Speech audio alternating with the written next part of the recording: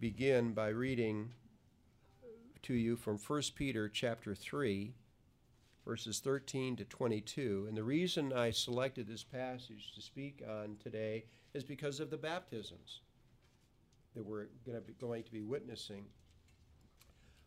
What is the purpose of public baptism? What message is it meant to communicate to the viewer, to the hearer who are witnessing it? And what is it meant to communicate? What does the Scripture communicate to the person being baptized as to its significance for them? I began this worship service by reading to you from Matthew chapter 10. And so you can keep your finger in 1 Peter 3 if you're there, but let me just repeat something that Jesus said to his disciples. And Matthew 10 is the great discipleship chapter of Matthew's gospel. And right in the middle of this statement from our Lord Jesus, he says, "Therefore, whoever confesses me before men,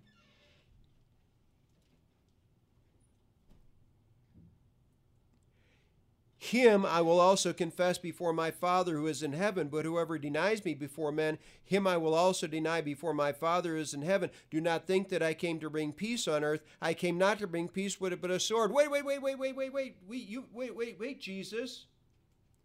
You mean that when I am embraced by your grace and I embrace you back, it's not going to be all tiptoes through the tulips from then on? It's not going to be all just a wonderful walk in the park? No. You're in a hostile environment.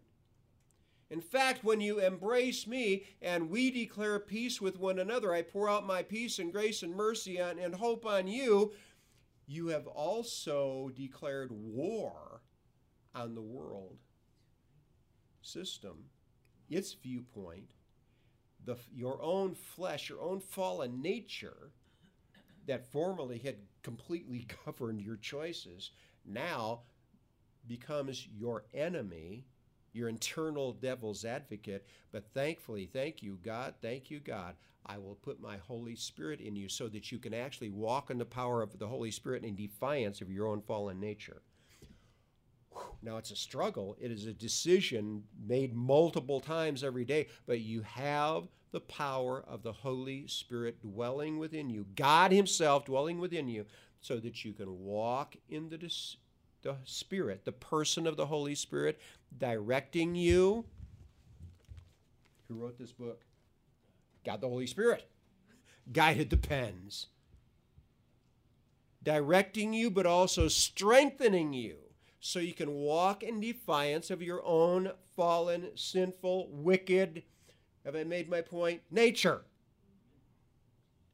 The world becomes your enemy. Your own flesh now is defeatable because you can walk in the Spirit, and the devil himself will make you a target. And the longer you walk with Christ, the more you can say, oh yeah. Because frankly, some strange stuff will come from strange directions that you ultimately begin to identify. That's a concerted effort by some wicked intelligence out there attacking me. But you can walk in power. Whoever confesses me before men. What is baptism? What is water baptism? Now, in the first century, in most parts of the world, when someone comes to faith in Christ, the first time they will make a public confession of Christ is when they are baptized. That's not always the case, but very often it's the case. And so that word baptism is often attached to taking a public stand for Christ. And when you take that public stand for Christ, whether it's accompanied by that water ritual or not, the impact is the same. You confess me before men, and you know what happens? Jesus starts confessing you before the Father, and suddenly extra power starts channeling to you and through you. Have you ever noticed, if you've been a Christian for a significant amount of time, have you ever noticed that when you are most active in speaking about Jesus to the people around you, you have more power in your life for every other issue? Why? If you confess me before men, here, in this difficult environment, I'll be speaking for you in heaven. If Jesus is my intercessor before the throne of grace, what's the earthly impact?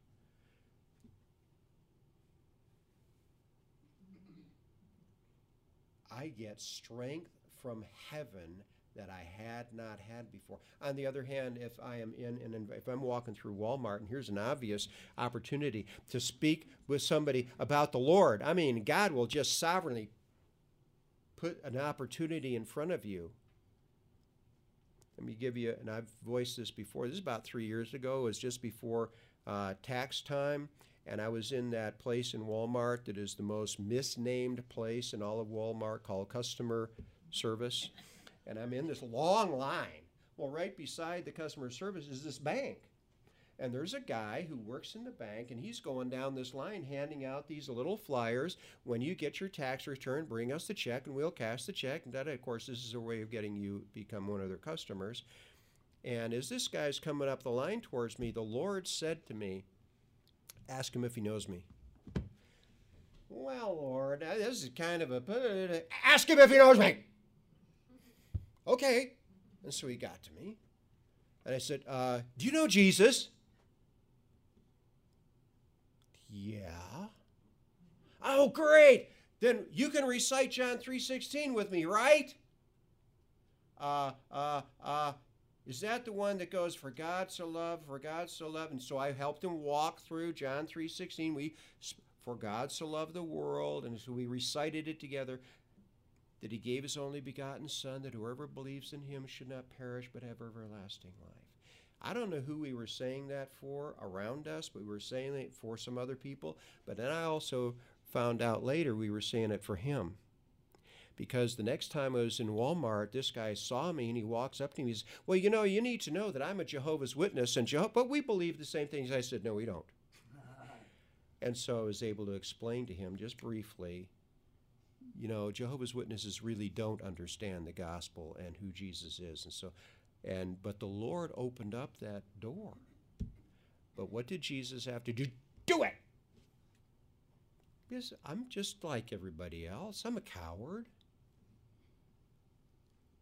But I took that public stand.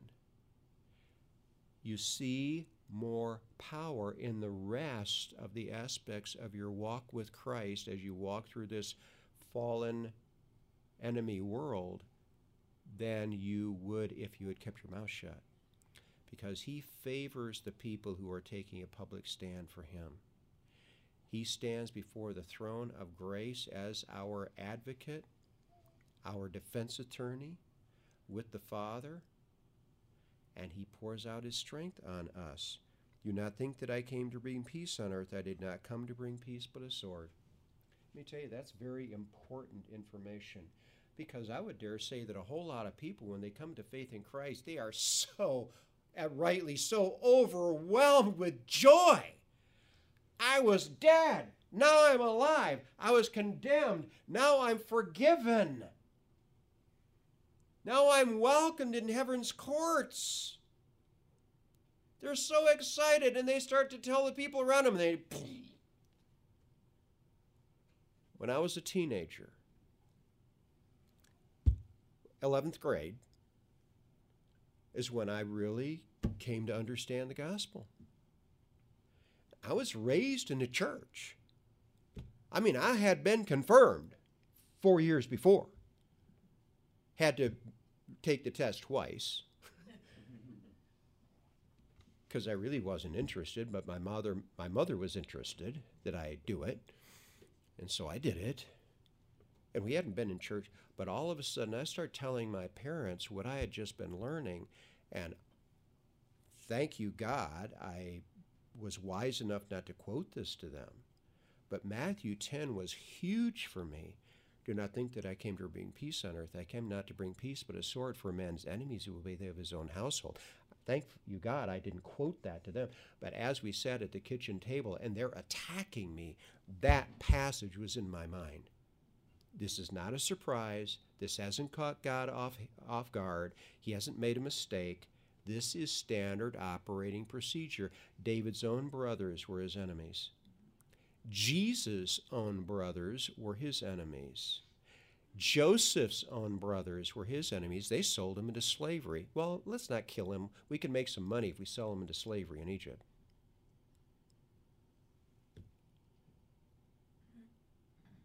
David says in Psalm 27, though my father and my mother forsake me, the Lord will take me up. A man's family will be on his enemies list because they made themselves that way. But you're to take up your cross. And these are people who had seen very graphically what crucifixion was. When the Romans crucified people, they would do it at the crossroads. They wanted as many people to witness crucifixions as they possibly could because it was designed to drive terror into you. This is what happens to rebels. Don't you dare. And they got the message. And so when Jesus says to his disciples, I want you to take up your cross and follow me.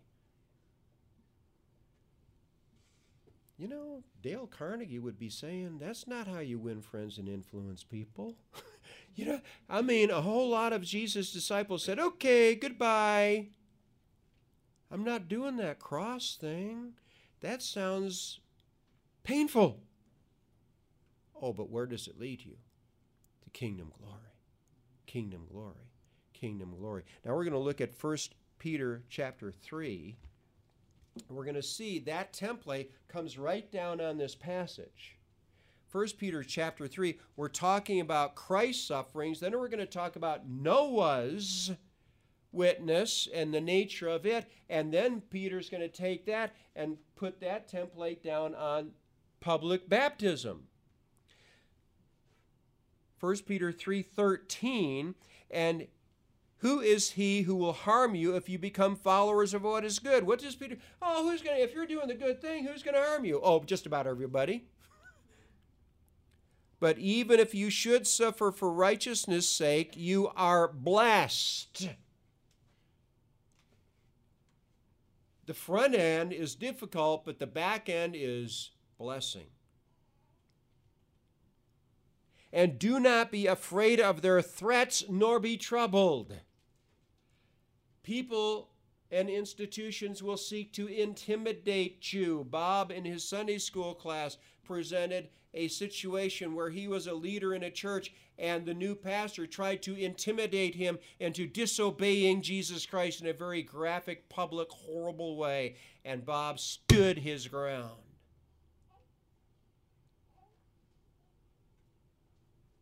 Do not be afraid of their threats, nor be troubled, but sanctify, set apart the Lord God in your hearts, and always be ready to give a defense to everyone who asks you a reason for the hope that is in you, with meekness and fear. It's not like you're Mr. Somebody. Jesus is Mr. Somebody. And you're going to talk about Jesus. And so even though you're threatened, even though people are trying to intimidate you, you can, just like Jesus before Pilate, don't you know I have power to crucify you or not? You would have no power if it hadn't been given you by heaven. We had men in the Christian Men's Job Corps that were in the Kerr County Jail that Jesus said, okay, you're out of here. One guy still had 7 months on his sentence, and they just kicked him out. They put a little locator thing on his belt or on his ankle, kicked him out. Wait a minute, you can't do that? I still got 7 months on my sentence. All we know is orders from above. That were their words. That works. And he was just one instance. But sanctify, verse 15, But sanctify the Lord God in your hearts. Set him apart, not Pilate, not the other intimidators, but sanctify, set apart the Lord God in your hearts, and always be ready to give a defense to anyone who asks you a reason for the hope that is in you. What's my reason? Well, let's get on an airplane, fly to Jerusalem, and here's an empty tomb.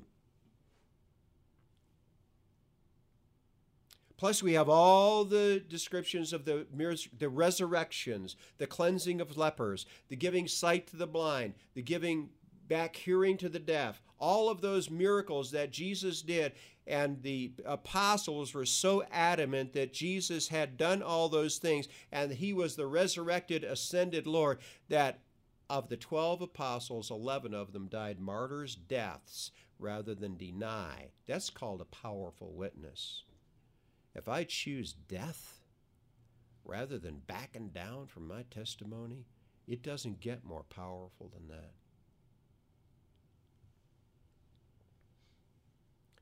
But sanctify, set apart the Lord God in your hearts, and always be ready to give a defense to everyone who asks you a reason. What's the reason for the hope that is in you? Empty tomb, among other things, with meekness and fear, being respectful, having a good conscience, and be sure that you don't have to defend bad things. Having a good conscience, that when they defame you as evildoers, those who revile your good conduct in Christ may be ashamed. Bob, I'm going to brag on you. Can I do that again? Sure. When Bob walked out of that church where he was being attacked, he was the chairman of the board. When he walked out of that church and went to another church, he didn't know that that the rest of the congregation knew where he was going. When they went to the next church, when they left there, what was it? Half the congregation showed up. 100 people followed him and his wife to the next church. He hadn't told them to do that. He hadn't asked them to do that. But they were loyal to Jesus too, and they saw his bold example, and that helped them to embrace boldness as well. And they stood for Christ. They stood for Christ. Having a good conscience, then when they defame you as evildoers, those who revile your good conduct in Christ may be ashamed, for it is better, if it is the will of God, to suffer for doing good than for doing evil. So when a Christian suffers, please don't make the mistake of saying, well, I wonder what he did wrong. Now, sometimes Christians suffer because they do things wrong. But loyal Christians can expect suffering. They can expect rejection and suffering because they were loyal to Jesus, just as Jesus himself suffered, just as David suffered, just as Joseph suffered, just as all of God's people. As Jesus said to the Jews, what prophet did you people not kill? Isaiah was stuffed in a hollow log and sawn in two by order of the king, Manasseh. Jeremiah was kidnapped and taken to Egypt and killed there by defiant Jewish people. Verse 18, for Christ, what's your example?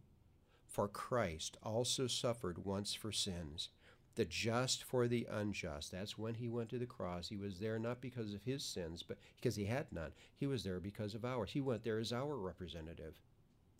I should have been crucified, righteously been crucified. The just for the unjust, that he might bring us to God, being put to death in the flesh, in his humanity, but made alive. Now, my New King James says, by the Spirit. It's better in the Spirit, meaning his own Spirit. It's not a reference to the God, the Holy Spirit. It's his own Spirit. By which own Spirit, the Spirit of Christ, and Peter's already established the idea of the Spirit of Christ in chapter 1. The Spirit of Christ speaking through the Old Testament prophets. And now he's speaking of the Spirit of Christ speaking through Noah. By which Spirit he, Jesus, went and preached. This is the pre-incarnate God the Son, second person of the Trinity, filling with power and wisdom Noah before the flood. By which he went and preached the spirits in prison. That is, the pre-flood spirits who are now in prison. They weren't in prison then. This isn't talking about Jesus following his crucifixion talking to people. It's talking about Jesus before the flood in Noah talking to people. Preached to the spirits in prison who are now in prison, who formerly were disobedient when once the divine long-suffering waited in the days of Noah. Noah spent 120 years doing a public, visible act that got him mocked. Can you imagine? You know it's going to rain. It's never rained on planet Earth. The ground is watered by artesian wells all over the world. It's never rained. And here's this guy Noah saying, it's going to rain. What's that? Well, the water's going to fall, and the earth was covered with a giant canopy of water above the atmosphere. You wonder why those people lived hundreds of years before the flood?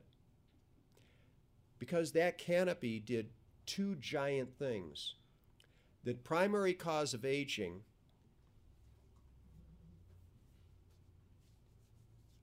sagging skin, organs starting to fail. The primary cause of aging is radiation coming in from outer space that keeps puncturing our hide and our organs. And finally, our body healing process just can't keep up. And so the skin starts to sag and the organs begin to fail. That canopy prevented that from happening at all. It was a perfect shield against the outer space radiation. And so the primary cause of aging didn't exist. Another thing is that put enormous pressure on the atmosphere. It was like living, you know what a hyperbaric chamber is? They have one down in San Antonio, I know that. You force oxygen into the body. No infections, no cancer. Oxygen is the enemy of the. You talk about living in a healthy environment. That was the pre-flood environment. So people typically lived hundreds and hundreds of years. This is before the flood. The Spirit of Christ through Noah spoke to those people who were disobedient before the flood, when once the divine long-suffering waited in the days of Noah. Noah's building this for 120 years. It's not because God couldn't make it. God could have just miraculously created an ark and said, okay, Noah, you get yourself and your family in there and say a sayonara. Instead, he spent 120 years testifying. And with the water ritual of baptism, instead of that, Noah had the ark as his public testimony. While the ark was being prepared, in which a few, that is 8 souls, were saved through water. By the way, this is just incidental. The ancient Chinese language, Chinese, is a pictograph. Like all Chinese, regardless if they speak Mandarin or Cantonese or one of the other versions of Chinese, they're totally different languages, but they can all read the same text. Because it's not based on the sound of their words, it's pictures. The picture in the Chinese language that depicts the word flood is the shape of a boat with 8 mouths in it. Mouths are used to represent people. How many people were in the ark? 8. And that's the Chinese word for flood. The Chinese word for temptation is a woman sitting beside a tree holding a fruit with a serpent in it. That's the Chinese word for temptation. Genesis chapter 3.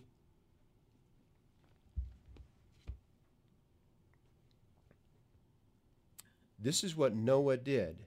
And 8 souls, Noah, his wife, his 3 sons, and their 3 wives, they alone, they went into the ark, and God shut the door. There is also an antitype, an answer, which now saves us, an answering thing to what Noah did in our life experience. Baptism.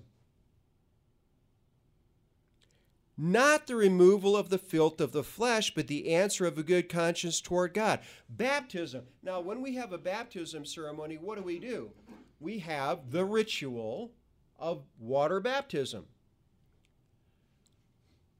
But what's Peter pointing to? What's God the Holy Spirit through Peter's pen pointing to? But I'm not talking about the part of the baptism ritual that is the visual thing. It's the verbal thing.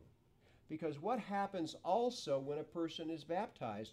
The person being baptized is asked, typically by the baptizer, why are you here? I mean, this is just off the cuff. Why are you here? Because I have come to faith in Jesus, God the Son, as my Savior, and I want to make a public declaration. What's the Holy Spirit saying here through Peter's pen? It's not the part, I'm not talking about the part of the baptism ritual that is the water, as in Noah's day it would have been the ark. Noah preached.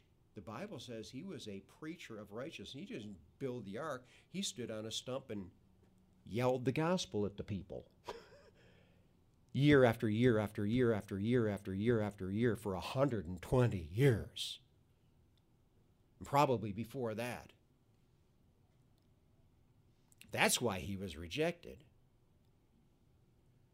There is an antitype which now saves us in the same way that Noah and his family were delivered from the judgment that fell on everybody else was because he took a public verbal stand for Christ. And when we are baptized, the person who is baptized is also making a verbal declaration so that the audience can understand what's this ritual talking about. Now, where did baptism come from? It's a Levitical ritual from the law of Moses. John the Baptist was a Levitical priest. And so he was telling the Jewish people and whatever Gentiles that had come who were proselytes to Judaism, God's creating a new kingdom. You want to get in that kingdom? You got to believe the message I'm speaking. Behold the Lamb of God who takes away the sin of the world, is Jesus of Nazareth. And then take a public stand. And there will be the accompanying baptism ritual, but you're not saved by the baptism ritual. You're saved by the declaration. Number one, that in your heart you believe that Jesus is the Messiah and you have welcomed the redemption, the benefit. You've welcomed that. And now you're taking a public stand. And what happens? Matthew chapter 10. When you take that public stand, all of a sudden, all heaven's power becomes yours. Because you took a public stand, you confessed Christ on earth, and he confesses you before the throne of grace. And power starts to descend and flow through you that you did not have before.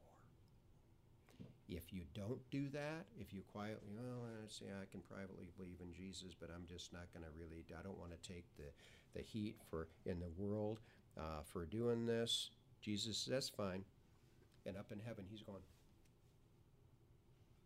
no, Jesus, you really need to be praying for me. I really need your help. Well, I need your help too, but since you're not willing to help me. Okay. I think I'll start confessing Jesus.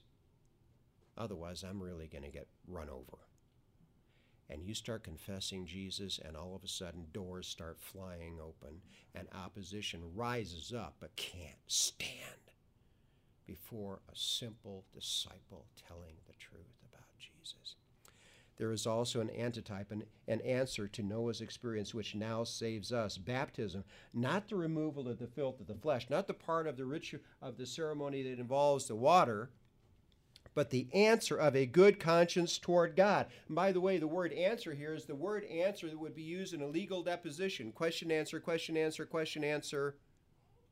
Because what happens, that person doing the baptism asks you a series of questions, and you give what gives you the wild thought that you could possibly think that you, a sinner, have a welcome with the holy God? Answer: because Jesus of Nazareth is God the Son, become man, so that fully man, true God of true God, true man of true man, joined together in one person, and he went to the cross in my place, took my judgment in my place, so that his holy Father could be completely free to forgive a sinner. Because the debt I owed to his holiness, heaven's law, has been paid in full. That frees the holy God to forgive me completely and remove the threat of perishing, that threat of hell from my future forever. There is also an antitype which now saves us, baptism, not the removal of the flesh, but the answer of a good conscience toward God through the resurrection of Jesus Christ. What gives you the confidence that that's real? Jesus rose from the dead. Let's get on an airplane, fly to Jerusalem, we walk up to the empty tomb. There's the proof. Who has gone into heaven and is at the right hand of God, angels and authorities and powers having been made subject to him. And so he stands before the throne of God as my advocate, and all of heaven's resources. Blessed be the God and Father of our Lord, Ephesians chapter 1, blessed be the God and Father of our Lord Jesus Christ, who has blessed us with every spiritual blessing in the heavenly places in Christ, can now be poured through me. I'll take that. Who has gone into heaven and is at the right hand of God, angels, even fallen angels, and authorities, even all the pilots on the planet, and powers of every sort, having been made subject to him. And when Jesus says, you're free, you're defended, you're protected, you are. We have a lady sitting right here on the front row, second row, who can give a testimony of physical protection and deliverance from the Lord Jesus Christ that drove her, no pun intended, because she was in a truck at the time, but he drove her in a different sense into the kingdom with that, because everything is subject to him. And he can take over the steering wheel. Am I correct? Yes. That's God's way. That's the Lord we have. And all God's people said, amen. Let's stand and just